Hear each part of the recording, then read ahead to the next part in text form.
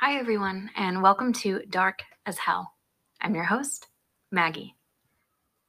When you think of a locked room mystery, these days your first instinct might lead your brain to conjure up an image of the popular escape rooms that have popped up in cities across the country in the last few years. For those who haven't experienced an escape room, the premise is simple. You and some others are locked in a room and you have to solve a series of puzzles to be released from your mysterious circumstances. But escape rooms aren't all that related to the concept of locked room mysteries after all. Locked room mysteries are actually a subgenre of the mystery novel realm. Sometimes called the impossible crime mystery, locked room mysteries are defined as, quote, subgenre of detective fiction in which a crime, almost always a murder, is committed in circumstances under which it was seemingly impossible for the perpetrator to commit the crime or evade detection in the course of getting in and out of the crime scene. The crime in question typically involves a crime scene with no indication as to how the intruder could have entered or left. For example, a locked room.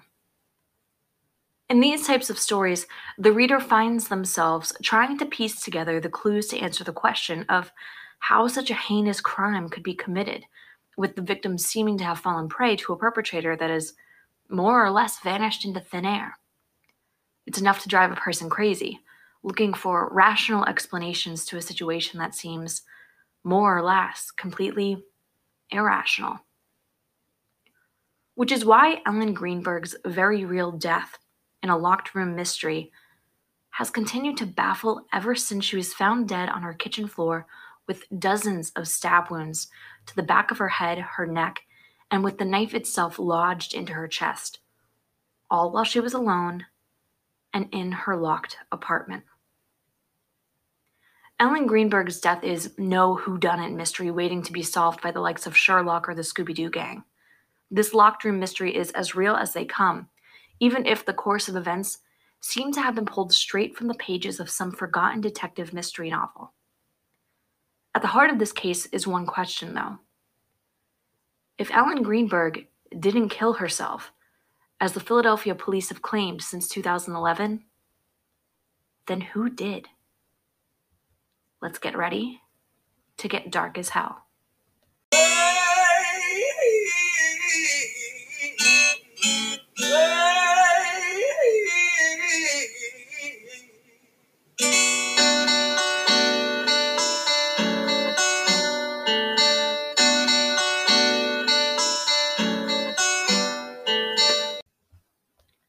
Ellen Ray Greenberg was, to put it simply, the light of her parents' lives.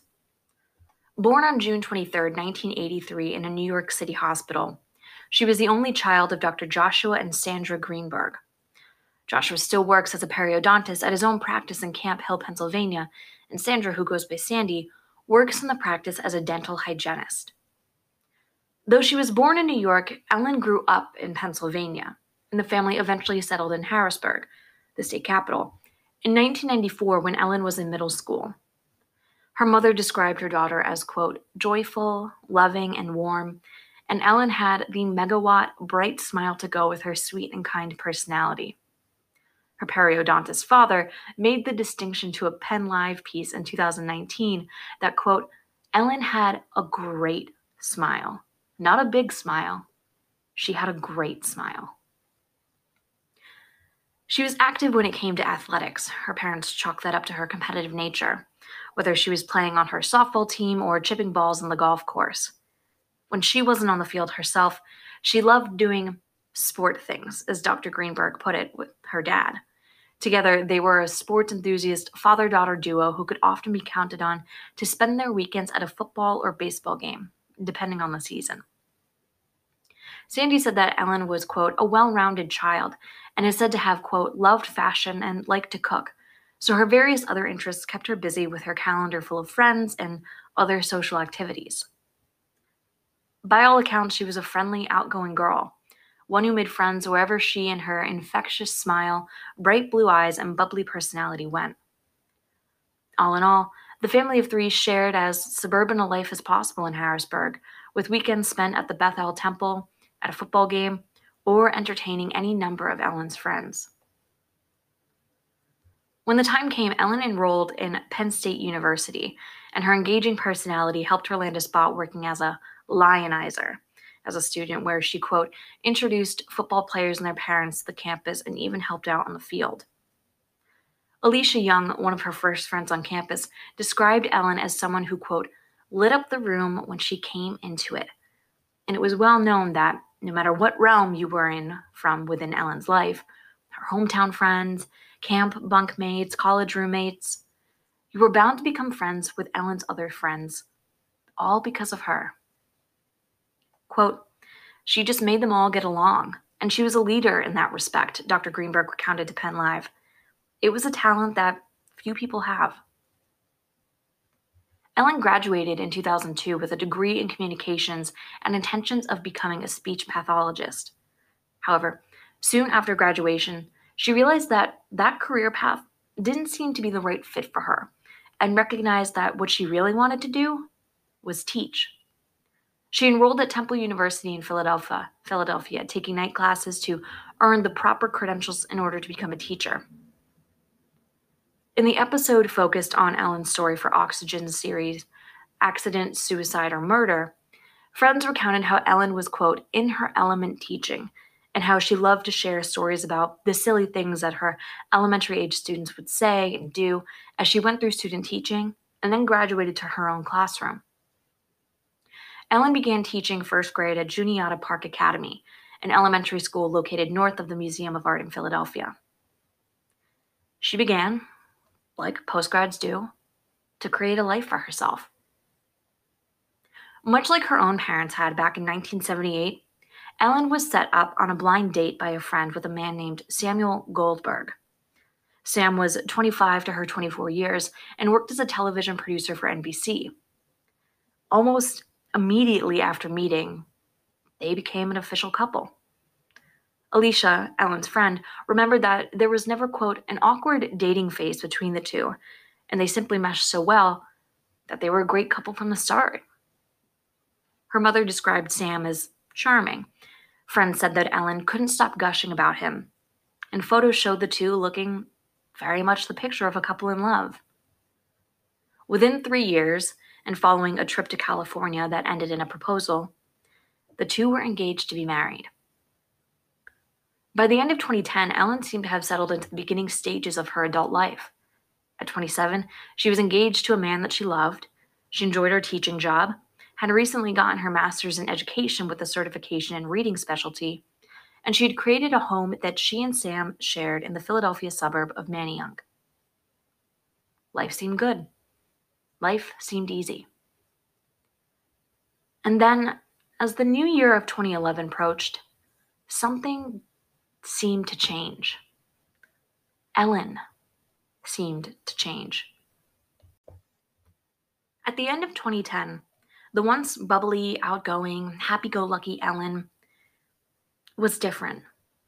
Reports made after her death indicated that she had become, quote, anxious, insecure, not sure of herself, not liking how she felt. But for whatever reason, no one can say. Her unusual behavior extended outwardly, too. Friends and colleagues noticed Ellen's newfound anxiety. Alicia Young, again one of Ellen's closest friends, remembered that during this time, Ellen was, quote, feeling anxious, she was stressed out about work, and she was having trouble sleeping. Ellen claimed that the bulk of her worries were due to school. The vague, one-word answer that she passed off to several people in her life without elaborating more than that whenever anyone asked. Anytime anyone really pressed, she would just say that she was simply worried about her teaching responsibilities and getting her grades in on time. But there were other, odder instances of Ellen's behavior that caught her loved one's eyes as well. Her father noticed more than once that Ellen began deferring to her fiancé to make decisions for her. In an interview, Dr. Greenberg shared that, quote, everything was, I'll have to check with Sam, I'll have to see what Sam says. Behavior that didn't suit the Greenbergs' typically gung-ho and self-assured daughter. Ellen's unexplained anxiety became so all-consuming that at one point, she asked her parents if she could move home to Harrisburg. The request came as a shock to her parents. To Penn Live, Dr. Greenberg shared that, quote, he thought she had some kind of nervous breakdown. She didn't want to stay in Philadelphia. She wanted to come home, and she was not the same person. She was not in control. Her parents tried to ascertain what was so wrong in Ellen's life, but she used the same excuses as she did with her friends. Her father stated that, quote, she played it off that work was too much, but when the teacher who took on Ellen's class saw her books and markings, she said everything was perfect. In the eyes of her parents, it seemed clear that something was deeply wrong, but they didn't want their daughter to make a decision that she would later come to regret. So they came to a sort of compromise. Before Ellen could quit her job and move back to Harrisburg, they asked her to see a professional to begin sorting out her newfound anxiety before making such a drastic change in her life. At the beginning of January 2011, Ellen had connected with a local psychiatrist and became a new patient of Dr. Ellen Berman. During the first meeting on January 12th, Dr. Berman quickly realized that Ellen had, quote, severe anxiety that she'd been struggling with for roughly 2 months. Her story about where it stemmed from didn't change much from the version that she had told her friends, but Ellen did offer up some more details to Dr. Berman. Notes that were later shared with police showed that Ellen had shared that she was, quote, having difficulty with work and felt pressure, possibly due to the fact that her, quote, school district had changed certain regulations. She also shared with Dr. Berman that she had some, quote, difficulty with particular students and didn't know whether to quit or to work through it. She had seemingly all good things to say about her relationship with Sam, though, and denied that he'd ever been abusive towards her. Initially, after their first meeting, Dr. Berman prescribed Zoloft along with a low dose of Xanax.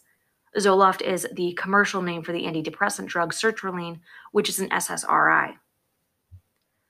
Zoloft is often seen prescribed to treat major depressive disorder, compulsive obsessive-compulsive disorder, post-traumatic stress disorder, premenstrual dysphoric disorder, panic disorder, and social anxiety disorder.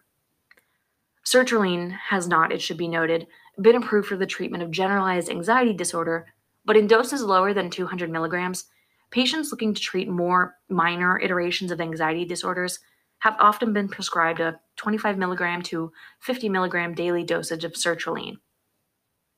Nausea, ejaculation failure, insomnia, diarrhea, dry mouth, somnolence, dizziness, tremor, and decreased libido are often the commonly experienced negative side effects from sertraline. Xanax, on the other hand, is a different class of drug than sertraline.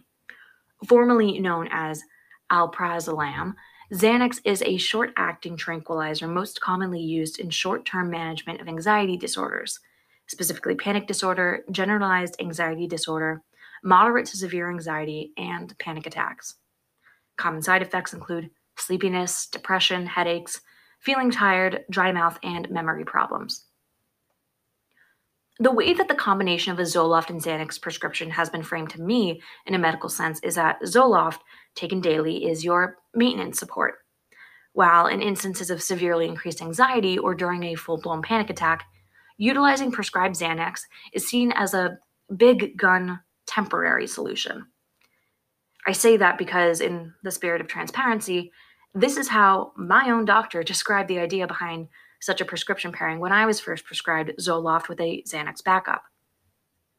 However, as we all know, every person responds differently to treatments and medications. It's unclear if Ellen was following that rather common prescription of daily Zoloft paired with Xanax as needed, or if her situation was something different, with perhaps the Xanax being a daily component of her prescription plan as well. For whatever reason, though, the Zoloft and Xanax prescriptions didn't fit her needs, and she returned to Dr. Berman on January 17th. Some reports indicate that at the beginning of her treatment, Ellen had been uneasy about taking medications prescribed by her psychiatrist. The stigmatization of mental health and utilizing prescription medications was much more prevalent in 2011 than it is today. However, Ellen seemed to overcome her hesitations and was ready to try another prescription after her first 5 days of the sertraline and the Xanax didn't seem to work for her. On the 17th, Dr. Berman noted that, in one portion of her notes about their appointment, Ellen would, quote, Start thinking about everything else, perhaps indicating part of how her anxiety manifested and spiraled. But the other note that Dr. Berman made that day needed no interpretation. It was just 2 words: not suicidal. After the January 17th appointment, Dr. Berman switched Ellen onto a different combination of medications: Ambien to help her sleep, and Klonopin to help manage the severity of her anxiety. Known commercially as Ambien, the drug zolpidem is primarily used for the short-term treatment of sleeping problems, which Ellen had indicated that she had been suffering from.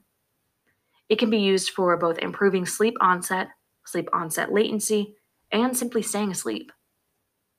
The most common adverse effects of short-term use include headache, drowsiness, dizziness, and diarrhea. Sometimes the phenomenon known as an Ambien hangover can take place the following day, wherein Ambien users experience sleepiness, impaired cognitive function, and impaired motor function.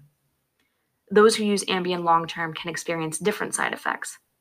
Anecdotally, the drug is known to cause hallucinations, sleepwalking, or can even cause users to perform routine tasks, all while sleeping. Klonopin, or clonazepam, is primarily used to treat seizures, panic disorders, and muscle disorders like restless leg syndrome, bruxism, which is more commonly known as excessive teeth grinding or jaw clenching, and akathisia. It is a tranquilizer, and its effects can start to be felt within 1 hour and last between 6 and 12 hours after taking it. The most common side effects are sedation and impaired motor function.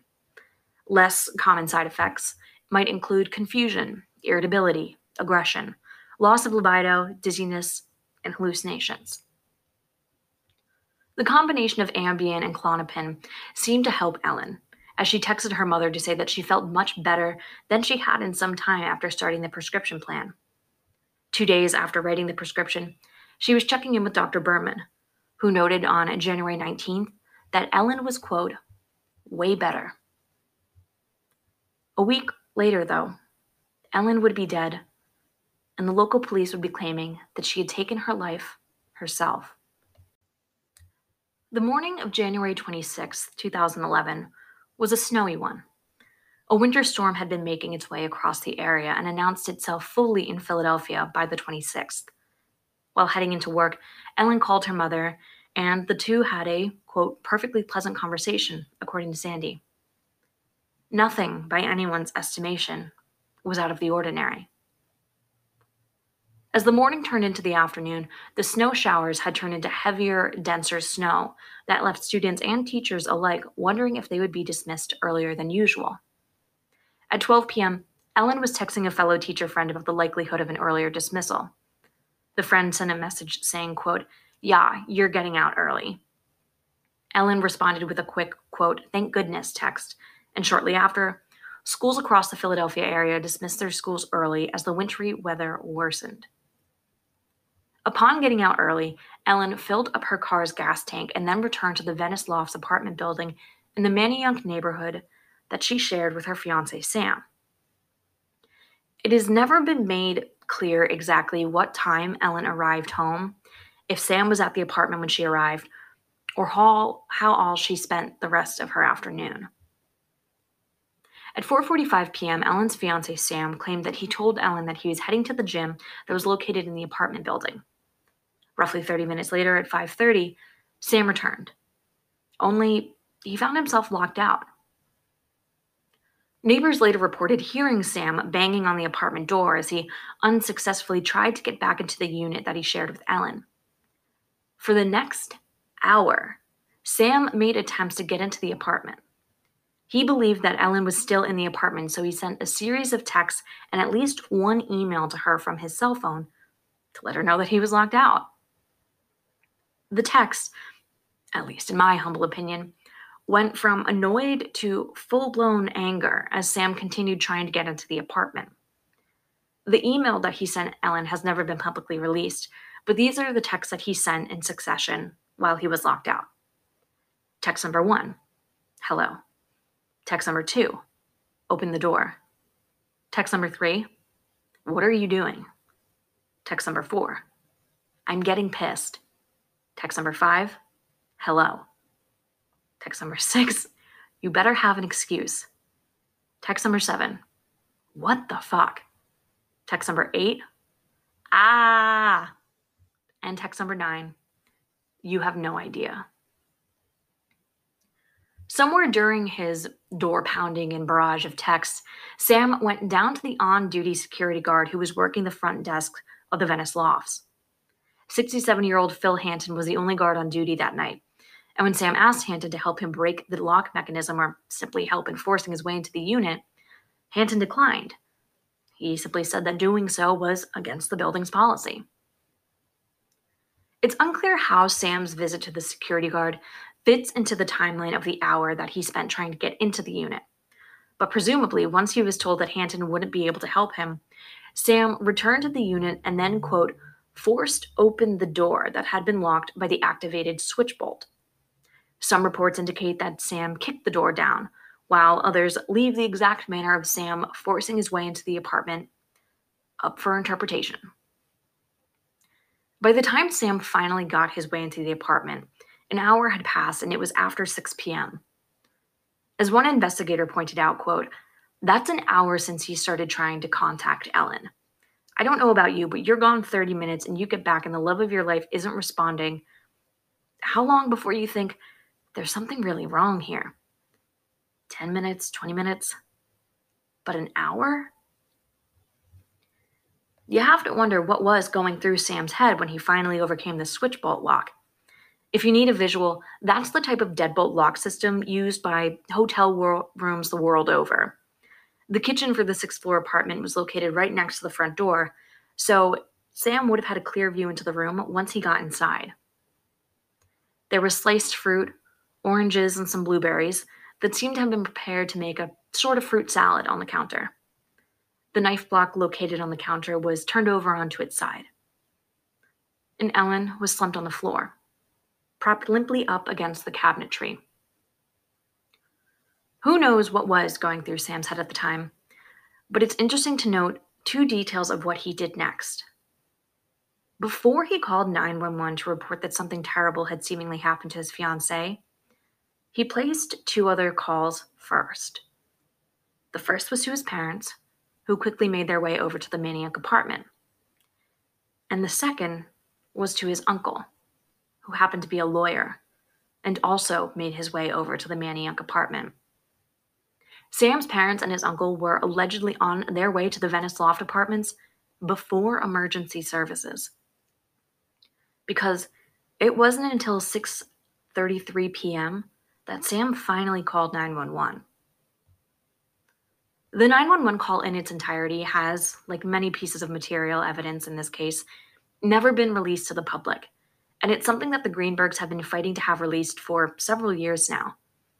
However, Guy DeAndrea, a former prosecutor for the Philadelphia DA's office, who has been assisting the Greenbergs with their own investigation, has heard the audio himself. He shared with the Philadelphia Inquirer what all the calls sounded like.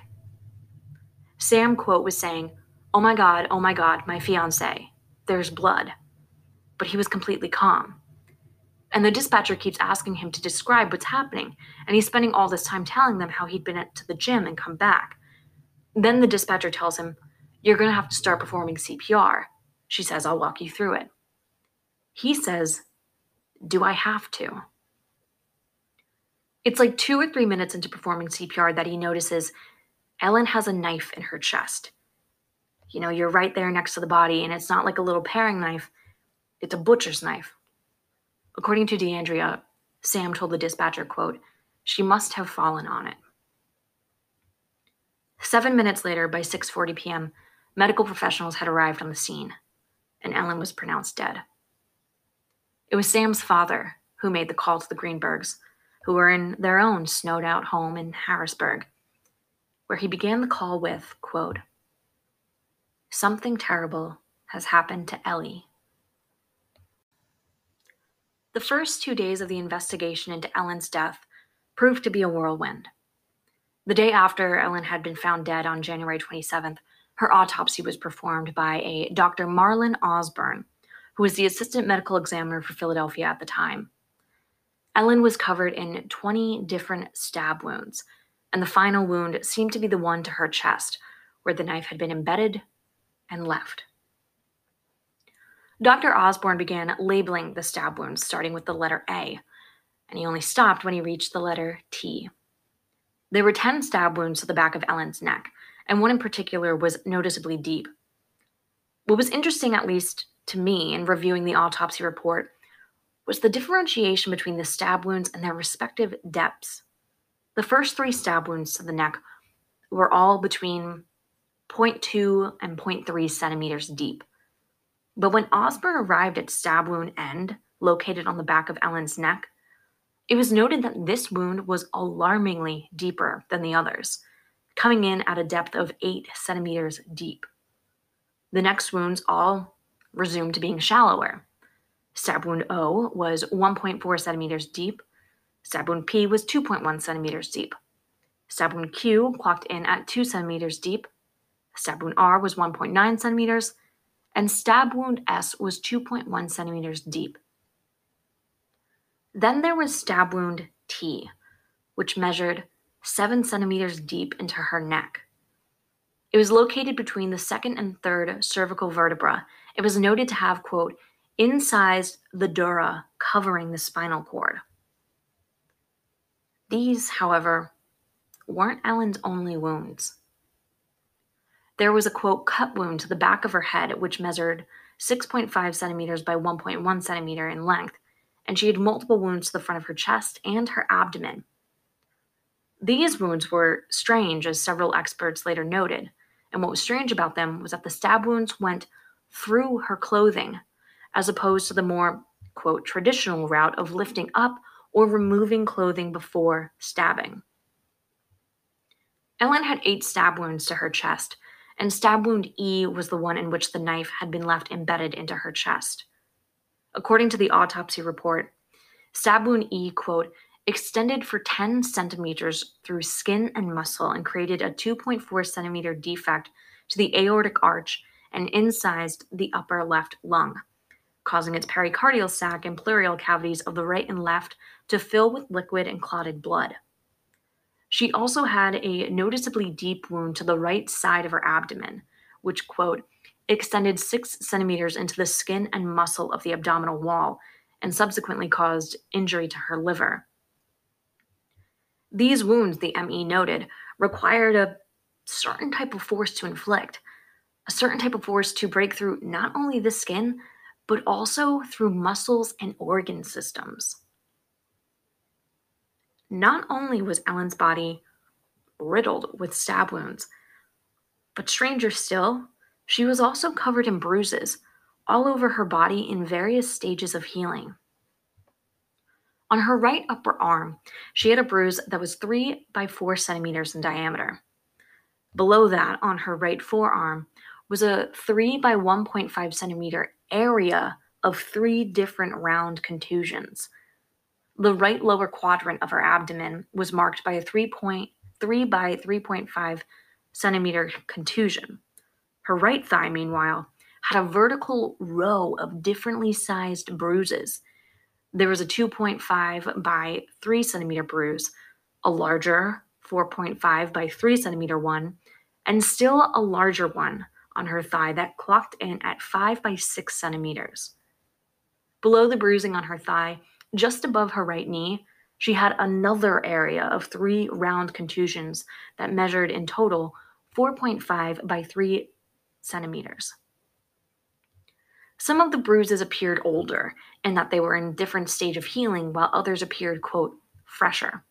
But it needs to be said that you can't necessarily date how old a contusion bruise is.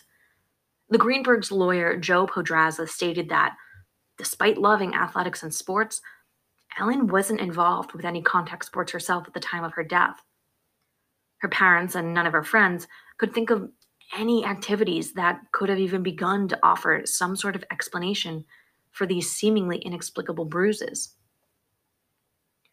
Ambien and Klonopin, the medications that Ellen had been prescribed, listed unusual bruising only as an exceedingly rare side effect. And given that Ellen had been using the medications less than 2 weeks, it seemed unlikely that her prescriptions had anything to do with the bruising. The toxicology report performed alongside her autopsy showed that the drugs were present in her system at the time of her death. Toxicologist Lisa Mundy reported the findings on February 8, 2011, and concluded that there were only trace amounts of zolpidem, otherwise known as Ambien, in Ellen's system, and the Klonopin, was present, but it was in the amount that Ellen had been prescribed. The strangeness of the stab wounds, paired with the bruising, which it should be noted if you didn't catch it, all were only on her right side, begged a pretty simple question. What the hell had happened to Ellen Greenberg? On January 28th, Ellen's funeral was held in Harrisburg at Temple Bethel. Just moments before the service was to begin, the news about the Emmys ruling broke. The cause of death? Multiple stab wounds. And the manner of death, according to Dr. Marilyn Osborne, was being labeled a homicide. Ellen's father delivered the news to the many people gathered as he gave his only daughter's eulogy, sharing point blank with the mourners that Ellen had been murdered.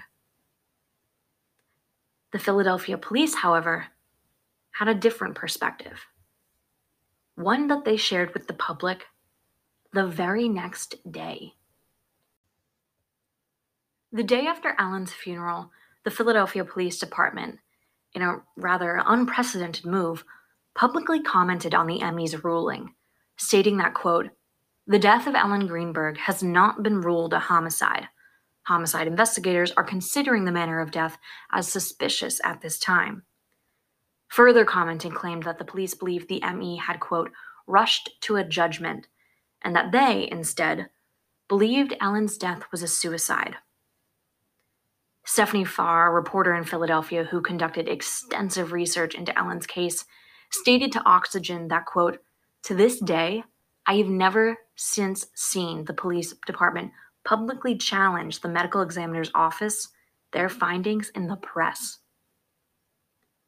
It would only be the first of many contradictions and challenges raised by the Philadelphia police when it came to their investigation into Ellen's death. Police believe that the ME's ruling, quote, "directly contradicted the initial findings of the police investigators." Findings, it should be noted, that they had only been working with for 3 days at this point. From the beginning of their investigation, it has since been made quite clear that the Philadelphia police looked to be working under the assumption that the case was an instance of suicide before they had actually concluded their investigation. The investigators' primary source of this belief came because they said that there was no sign of forced entry and Ellen didn't have any defensive wounds on her body. As one investigator shared with Oxygen, when it comes to a matter of homicide, quote, "You can expect to see fight or flight or both, and we saw none of that." However, the circumstances of the suicide theory as it relates to Ellen's case were so unique, most law enforcement officials stated that they had never seen a case like this, and many still haven't. As former Pennsylvania Attorney General Walter Cohen stated that, in an instance of a woman stabbing herself multiple times, this is one that he claims, quote, "is not how people commit suicide." When Ellen's family and friends learned the police believed that she had died by suicide, they were all stunned. Ellen's mother claimed that, quote, "suicide was the farthest thing from Ellen's world, and that even though she had been struggling with anxiety, she was still, quote, functioning but stressed." Erica Hamilton, one of Ellen's closest friends, reiterated that Ellen, quote, "felt anxious and overwhelmed about her teaching and planning the wedding." The wedding, which was planned for later in the year on August 13th, 2011, was part of the last communication that Ellen had with the majority of her loved ones. Just 4 days before she died, she had sent out the save the dates for their August nuptials. In raising their arguments against the police's belief, a line seemed to be drawn in the sand between the Greenbergs and the Philadelphia police. The Greenbergs have since stated publicly that investigators didn't communicate with them as they moved forward with their investigation, and instead, quote, "kept them in the dark." As the police continued to push back against the ruling of homicide, more pieces of evidence began to come to light, and they only continued to paint a strange image of the night that Ellen Greenberg was found stabbed multiple times alone in her locked apartment. Upon arriving at the Venice Lofts on the night of the 26th, Philadelphia police never formally set up a crime scene perimeter, and they never fully secured the scene before they left the Manayunk apartment. Sure, they questioned neighbors who reported that they hadn't noticed any disturbances that night beyond Sam's pounding on the door. And of course, they questioned Sam too, with his attorney uncle by his side. The night of Ellen's death, he was taken to a police station where he relayed again how he had gone down to the gym, only to return shortly after to find himself locked out. He stated that the security guard, Phil Hanton, had been with him when he managed to finally break into his apartment. As far as Sam could see, nothing had been disturbed or stolen from the apartment. Surveillance cameras and key fob records backed up most of his statement, as everyone on the recorded videos from the lobby that night were all accounted for, in that they were all apartment residents. There were, however, no surveillance cameras stationed on the 6th floor where Sam and Ellen lived that could be used for full corroboration. After being questioned, Sam was released and never formally considered a suspect. It has been reported since then that additional attempts made by investigators to speak with him have all been declined. With Sam's testimony, the police began to gather what they considered their supporting evidence for the suicide theory. These pieces of evidence included the fact that the balcony for their 6th floor apartment was covered in undisturbed snow, so the police posited that no one had broken in through the balcony. The front door being deadbolted, as had been told to them by Sam, was another key piece of evidence, since police believed it was clear that Ellen had been alone in the apartment when she turned her knife on herself. And in terms of the knife, forensic testing showed that only Ellen's DNA was on the knife that was lodged into her chest. The other piece of evidence that police used for their promotion of the suicide theory was Ellen's own anxiety. To put it even more plainly, Philadelphia police used Ellen's documented recent struggle with anxiety to bolster their interpretation of events, and they created this suicide theory before the ME had even returned his ruling on manner of death. As Tom Brennan, the Greenbergs' private lead investigator, stated, quote, "They came in, looked around, said suicide, and left." 3 months after Ellen was found dead in her locked apartment, after mounting pressure from Philadelphia police, the medical examiner finally buckled and said the same thing too. Ellen's manner of death was changed from homicide to suicide. And it's here, following the ME's decision to reverse his ruling, that things surrounding Ellen's case only got stranger. In an effort to get confirmation for their theory that Ellen had died by suicide, Philadelphia police approached Dr. Lucy Rourke Adams to perform an examination on the portion of Ellen's spinal column that had been saved to see if the wounds had severed the spinal column and caused paralysis. Dr. Rourke Adams is a pioneer in the field of neuropathology, and she had long worked as a senior neuropathologist for CHOP, the Children's Hospital of Philadelphia. She'd also been known to assist and consult with the medical examiner's office on cases, since they themselves did not have a neuropathologist on staff, and this is how she was approached to assist on Ellen's case. Specifically, Dr. Rourke Adams was asked to examine stab wound T, the 7-centimeter deep injury that was located between the 2nd and 3rd cervical vertebra. Though it cut through the dura protecting the spinal cord, the question investigators had for Dr. Rourke Adams was if the injury had actually damaged the spinal cord. It was posited that if Ellen had in fact been wielding the knife and stabbed through to the spinal cord in such a position, that she would have either lost consciousness or become paralyzed from inflicting such damage. The police wanted to prove otherwise. Within the autopsy reporting, it was stated that stab wound T and any resulting damage to the spinal cord, quote, would not have incapacitated the decedent.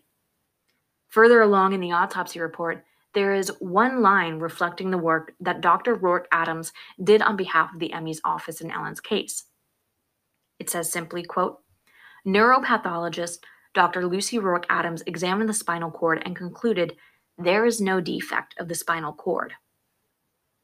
This, to police, was all the proof that they needed to put further down their theory that Ellen, in some sort of mental health crisis, had taken the knife that she was using to prepare a fruit salad and stabbed herself in the neck, head, chest, and abdomen 20 times, and that none of the wounds were deep enough to damage her spinal cord, and thus she had continued to stab herself, concluding with lodging the knife in her chest in a 45-minute span when her fiancé had left the apartment.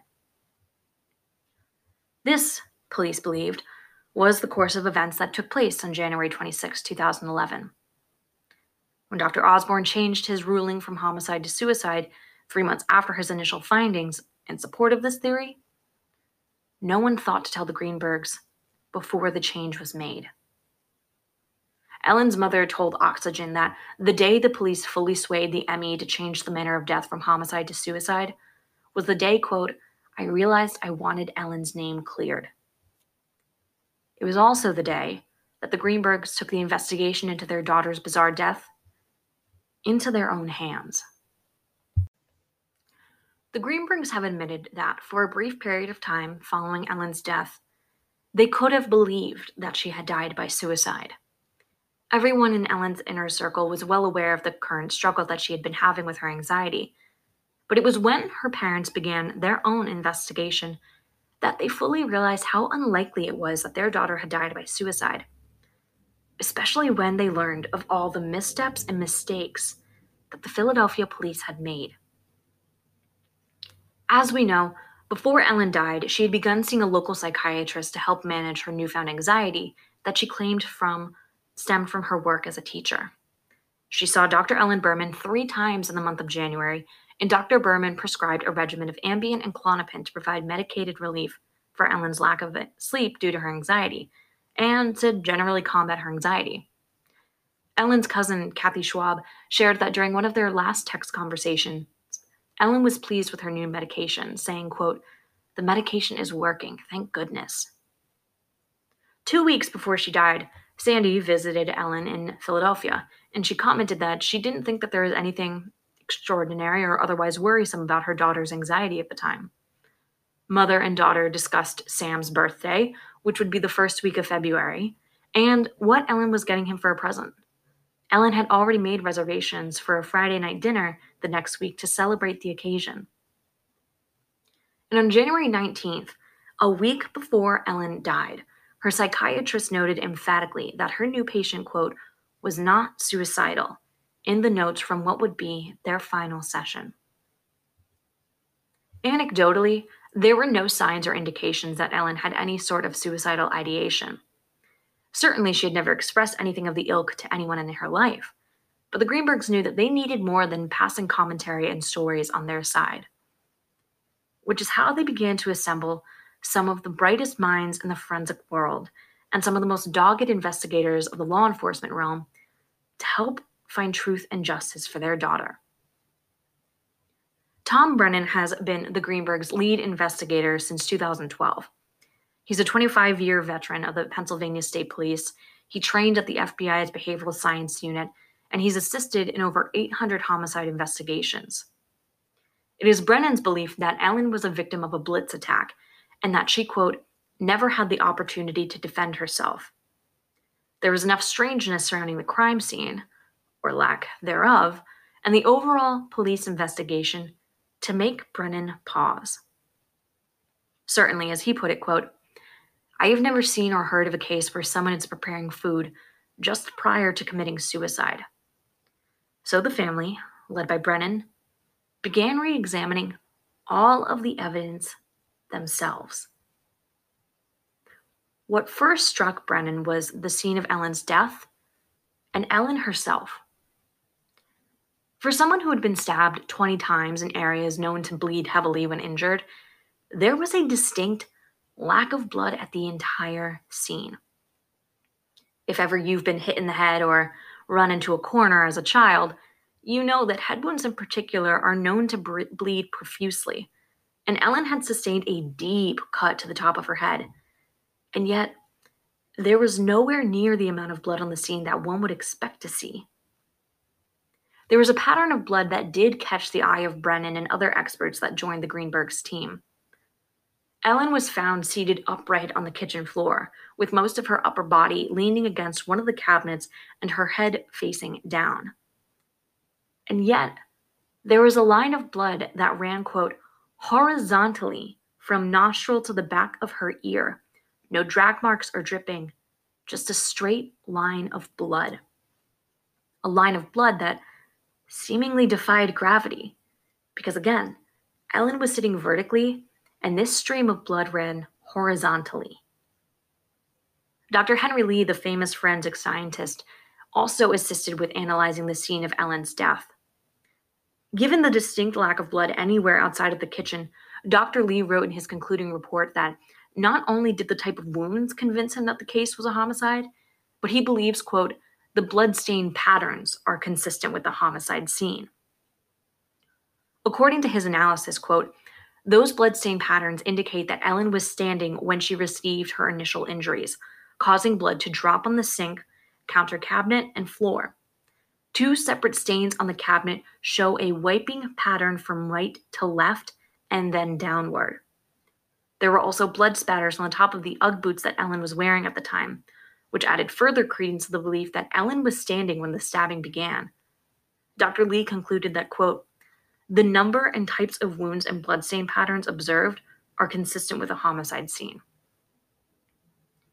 Armed with the lack of blood on the scene and Lee's assessment, Brennan approached the Philadelphia police to ask what type of crime scene analysis had been done on the night of January 26th. And they told him there hadn't been one. Not only that, but they never even performed a luminol test to see if there had been blood elsewhere in the apartment that someone might have cleaned up.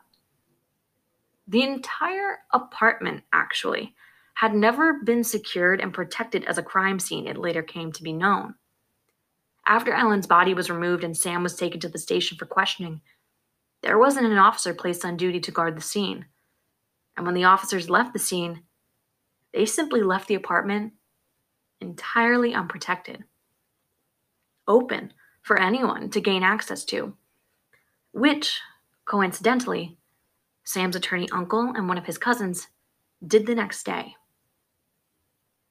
In their cursory search of the scene, the police maintained that there was no suicide note, and there was nothing left behind on Ellen's computer that indicated any suicidal ideation. However, they maintained fervently that the locked door from the inside of the apartment was the surest sign of a suicide. And it's now that I think we need to talk about this lock, because in my opinion, the lock itself is a completely moot point.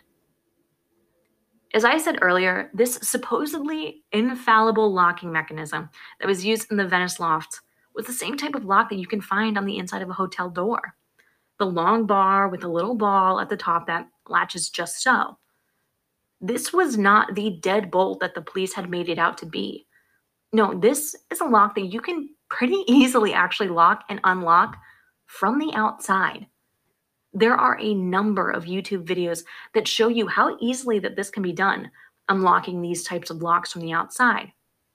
You can use things like a hanger or a credit card to MacGyver your way around it if you've got the time, the interest, or simply the need to do so. What's more than that was that there was only one person who could even say that the door had ever been locked. And that was Sam Goldberg. No one has ever been able to actually back up his assertion that the door was locked from the inside. What's odd about saying that is that there should be someone who can back this up, because, as we know, Sam told the police officers who questioned him that night that Phil Hansen, the security guard on duty, had actually joined him up on the 6th floor when he, quote, kicked in the door. Except, Phil Hansen said that never happened. Phil Hansen claims that he never left his post that night and that he did not ever go up to the 6th floor with Sam. Guy DeAndrea, the former DA prosecutor who has assisted with the Greenbergs' private investigation, spoke with Phil Hansen, who had an additional viewpoint from his experiences that night. According to DeAndrea, quote, The security guard said that the thing he noticed as odd was that Sam kept telling him that he had been at the gym, but he wasn't wearing sneakers. He was wearing regular boots. These boots also lead us back to the lock, if you'll believe it. Sam told officers that he, quote, kicked in the door to finally open it after an hour of otherwise unsuccessfully gaining access to his allegedly locked apartment. After reviewing the photos of the door that were taken that night, investigators for the Greenbergs all wonder if, again, that is actually what took place that night because of how decidedly undamaged the lock was after allegedly being kicked in by the force of a full-grown man. As Tom Brennan explained, quote, there is no way that a lock like that can be kicked in without it coming off the door or the door frame. But the only damage was one missing screw. To say that the investigation was closed-minded and focused solely on one outcome would be polite of me. Because as Brennan later put it, what actually it was, quote, a complete lack of basic police work. Other experts were also approached to analyze the scenes of Ellen's death, including her wounds. Dr. Sarah Wecht reviewed all of the materials of Ellen's case and concluded in 2012 that the manner of Ellen's death was, quote, strongly suspicious of homicide, especially due to the location of the wounds. He also noted how unusual such a manner of suicide was and how multiple stab wounds are typically indicative of homicide. Forensic neuropathologist Dr. Wayne Ross also offered an analysis of the evidence, and he went so far as to note injuries that seemingly went unnoticed by the medical examiner. After studying the organ tissue, scene photographs, autopsy photos, and the autopsy report, Dr. Ross reported that he found evidence of manual strangulation that wasn't listed in the autopsy report. Some of his notes included, quote, mark over the front of the neck that was consistent with a fingernail, multiple bruises under the neck and in the strap muscles over the right side of the neck, and that he believed the patterns were compatible with a manual strangulation. Dr. Ross also directly contradicted the findings of Dr. Lucy Rourke Adams when it came to the spinal cord injury via stab wound T. He believed that, quote, an injury like that would have led Ellen to have severe pain, cranial nerve dysfunction, and traumatic brain signs, as well as numbness, tingling, and irregular heartbeat. In 2016, it was actually discovered that the portion of the spinal cord was still in storage at the ME's office.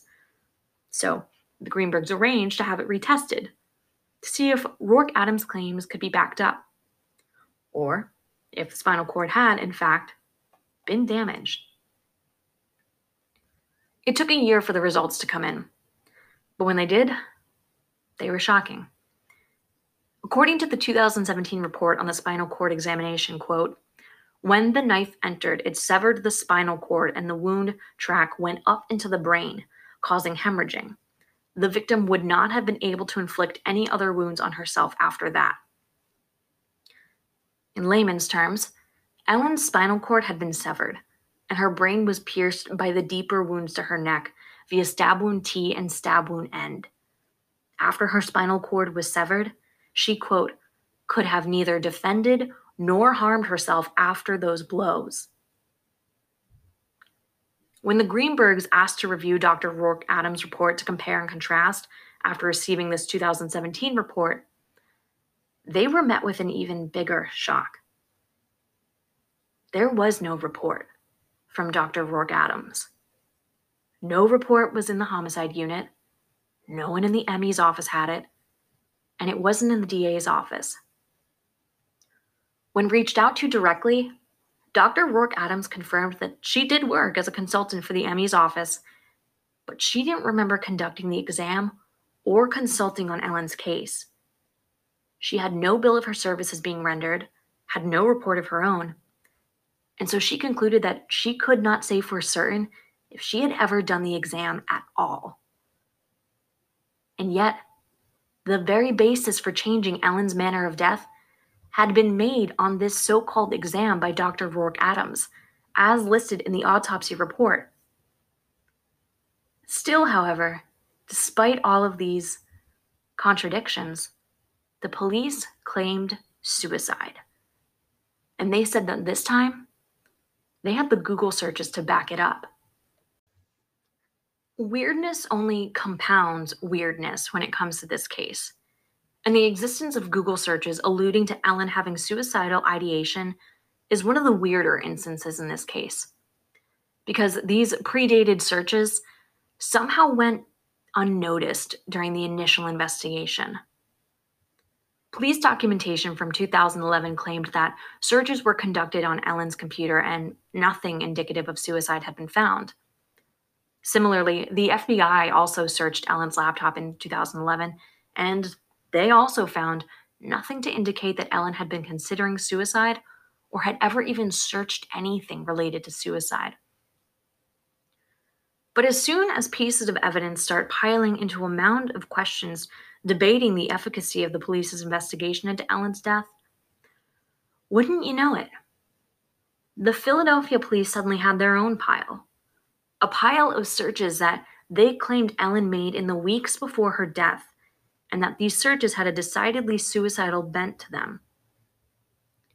Dated on December 18th, 2010 at 2:38 p.m., a Wikipedia page for, quote, suffocation, and another one for, quote, suicide methods was accessed on Ellen's laptop. Following these two hits, other searches included, quote, sex.fantasy.death and, quote, model.death. Other searches for, quote, Twitter bath death, quote, girl electrocuted to death trying to Twitter in the bath, and, quote, quick suicide were also noted in the laptop's history.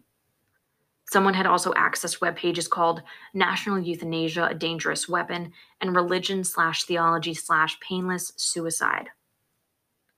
All of these searches started and ended on the same date, December 18th. On December 9th, someone searched, quote, Zoloft, then Prozac side effects benefits, and sertraline. January 12th, as a reminder, was the first time that Ellen met with Dr. Berman, who's a psychiatrist, who first prescribed her a regimen of Zoloft and Xanax to manage her anxiety. The medical name for Zoloft is, in fact, sertraline. No one has ever been able to determine who exactly was conducting these searches, both on December 18th and on January 9th. No one has ever been able to explain how such seemingly crucial searches went unnoticed by the Philadelphia police and, of course, the FBI.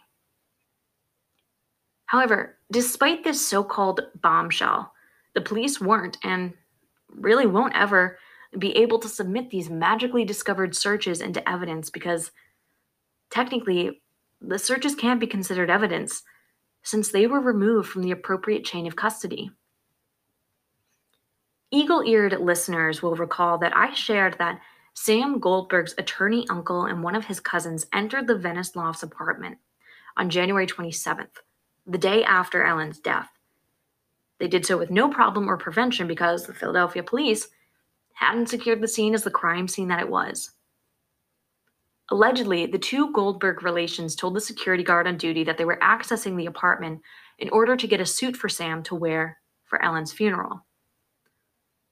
What they left with, though, were, according to Tom Brennan, Sam's laptop, Ellen's personal laptop, her work laptop, and her cell phone. And as Tom Brennan pointed out, Ellen's laptop wasn't protected by a password. Literally anyone could access it. 2 days later, and 3 days after Ellen's death on January 29th, the police took possession of Ellen's things, her personal laptop, the work laptop, and her cell phone. By this time, the ME had declared Ellen's death a homicide. Somebody within the Goldberg family had apparently had access to Ellen's devices for 3 whole days before the police took the devices into custody. But because the laptops had been removed from the scene and had not gone into police custody directly, the chain of evidence had been broken. Nothing from the devices is ever supposed to be brought up as formal evidence in the case because of this lack of regard for the chain of custody. So, why then would the police be waving around these so-called claims of Ellen's suicidal internet searches if they can't even use them as formal evidence? The answer seems as plain to me as why the police had so single-mindedly determined to have Ellen's case labeled a suicide. And that is because it is all a part of the narrative that was crafted that day. A narrative that protects from the lack of professionalism, lack of integrity, and lack of care that was demonstrated throughout the half-hearted investigation the police conducted into how Ellen Greenberg died. The more pressing question, though, is this: why didn't Ellen Greenberg get the proper investigation that her death still deserves? And those are only two of the many, many questions that still surround this baffling case of a woman who seemingly died while locked alone inside her apartment. Let's review some of the other questions that surround this case about Ellen Greenberg's mysterious death. Question number 1. What actually happened during the afternoon of January 26, 2011? Was Ellen alone in the apartment when she returned from work, or was Sam with her? Why have those details never been made public? No one can truly understand the way that the mind works to lead a person to suicide, but Ellen had just that day filled up her car with gas, sent out her wedding save the dates 4 days prior, and she'd even booked reservations for a birthday celebration for Sam for the next week. So why did the police ignore these signs of Ellen's intention to live and instead focus on her recent struggle with anxiety to craft the suicide narrative? What was the catalyst for Ellen's recent bouts of anxiety? Why was she so insistent on one occasion that she wanted to quit her job and move back to Harrisburg? What was it about her job and school that was contributing so heavily to her anxiety? Was it really her struggle with certain students and new district policies that led to her anxiety? Or was something more seriously wrong at her workplace than she ever told anyone? This sounds morbid, but how long would it take for someone to die from multiple stab wounds? Is it possible that Ellen could have died in the 45-minute time frame that Sam allegedly went to the gym and returned? Or is it more feasible that she would have died in the hour and 45 minutes it allegedly took for Sam to leave the apartment and then get back into the apartment, since he waited for an hour trying to get in? Did Sam actually go to the building's gym for a 45-minute workout, or did he use his key fob to register that he'd been there? Why wasn't Sam wearing sneakers, as the security guard pointed out? Why did it take Sam an hour before he actually tried to break into the apartment? Why did he keep telling the security guard that he had been at the gym so many times that evening? Why did Sam tell police that the security guard had been with him when he broke down the door, when the security guard says that that never happened? Why did Sam call his parents and then his attorney uncle before calling 911? Why was Sam's word about the whole evening taken as the truth without investigators really further checking out his alibi? Was Ellen standing when the first stab wounds were inflicted? Is that something that can be indicated by the knife block that was seen turned over on the counter without reason? How did she come to be slumped against the kitchen cabinets? Why didn't police do a luminol test on the scene when it was clear that something was off with the positioning of her body, at least in reference to the blood streak that ran horizontally across her face? Why was there such a lack of blood on the scene? Was Ellen's body moved after she died? If so, who moved her? And who cleaned up the crime scene? Why didn't the police create a crime scene out of the apartment? Why did they leave the apartment unattended to after leaving the scene? Why were Sam's uncle and cousin allowed back into the apartment the day after Ellen died? And why were they allowed to remove crucial pieces of evidence and thus destroy the chain of custody? Why didn't the police automatically take Ellen's devices into police custody? And how did the police originally claim that there was nothing on Ellen's laptop related to suicide, but then change their minds years later? Why did the police change their minds and admit that there were allegedly searches of suicide on Ellen's laptop? Were the searches actually made? Were they fabricated? Were they planted in the laptop's history? Did Lucy Rourke Adams ever work on Ellen's case? If she did, why is there no record of her work? And if not, how and why did the police manage to pretend that she had for so long? Why were the police so hell-bent on determining the circumstances of the case before concluding their investigation? Did they have a predetermination that they wanted to lead the facts to? Why did the police publicly disagree with the ME in a manner that they had never done so before? Why were the police so insistent that Ellen's death was a suicide? Was there something about her death that they didn't want to have to confront? Did the police purposely botch the investigation into Ellen's death? And if so, why did they botch the case? Or were they simply careless for no real reason? And if they were so careless, then how can the investigators on Ellen's case be held accountable for such grave mishandling?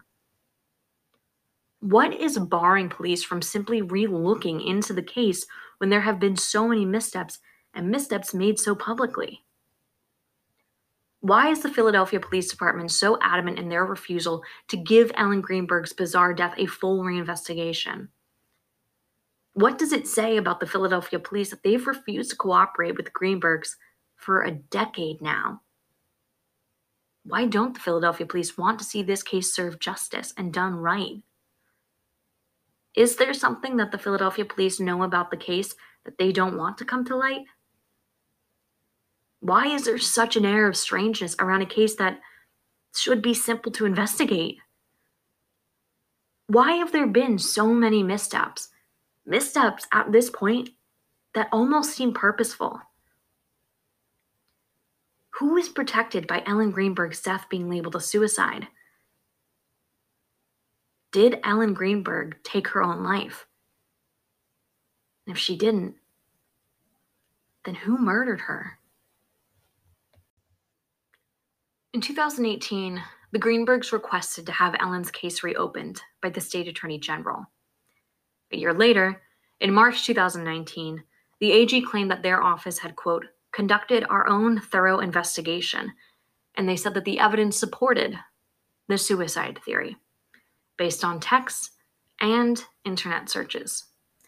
Internet searches that we know should not have been able to be used due to their exclusion from the chain of custody.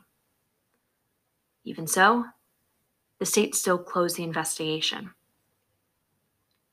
7 months later, on October 15, 2019, the Greenbergs filed a civil lawsuit against the Philadelphia ME's office and the original ME, Dr. Marlon Osborne. The suit seeks to change the manner of death from suicide to homicide, or at least undetermined, citing new information. The suit also claims that Dr. Osborne admitted to changing the manner of death due to pressure and insistence from police.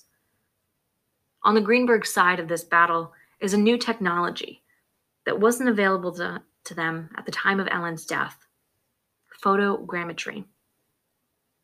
Photogrammetry is able to create a 3D anatomical recreation of a corpse. It showed the size, the depth, and the length of each stab wound, with the photogrammetry experts who created the model of Ellen's body concluding that all of those wounds could not have been self-inflicted, particularly the ones to the back of her neck and the wound on top of her head. In January 2020, the Greenbergs won their first victory in many years. Their civil suit is going before a jury.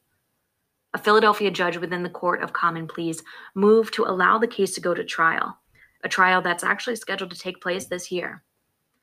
A jury will deliberate over the evidence presented and determine if Ellen did die by suicide, as the city claims, or if she was murdered, and if someone has been walking free of charges for that murder for a decade. I think that's only part of what makes Ellen's case so unsettling and so unnerving.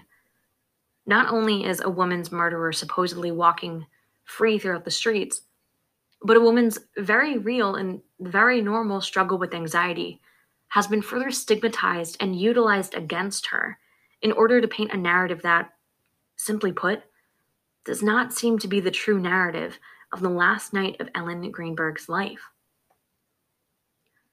And the biggest question at the end of all of this is, why? Why wouldn't police want to get to the truth about how Ellen Greenberg died? Why haven't the police put up a fight to give this case the careful and judicious handling that it deserves? If nothing else can be said about this case, it's clear, though, that the investigation was not done properly. From improper handling of the crime scene, standard police protocol going ignored, and bizarre behavior that begs deeper investigation of its own, Ellen Greenberg and her family have consistently been let down time and again by the Philadelphia Police Department. This year marks 10 years since the girl with a megawatt smile and love of teaching was brutally left for dead in her own apartment. Her story is not over, but I do think that this year, it's about time that the question of how Ellen Greenberg really died is finally answered, and her memory, as well as the diligent work of her parents on her behalf, is put to peace and put to rest.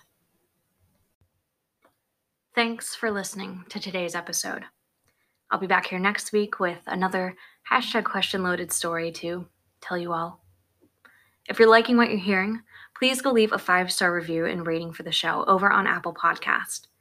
If you're interested in joining the DAW Patreon crew, you can head on over to patreon.com/darkashellpodcast to see what level of support might be up your alley of interest. If you're not sure what level you'd like to start at, there's a no longer really new Patreon level, and it only costs $1. You can support Dawn and the work that I do here for just $1 a month and get yourself shouted out in an episode, as well as access to exclusive content on the Patreon. While you're waiting for next week's episode to drop, you can find Dark as Hell on Instagram at Dark as Hell Podcast, which is all one word, and on Twitter at Dark as Hell Pod. Again, all one word. If you want to get in touch with me, you can email your comments or #questions of your own over to me at darkashellpodcast@gmail.com or head over to darkashellpodcast.com. Thanks again for listening, and I'll catch you back here next week, ready to get dark as hell all over again.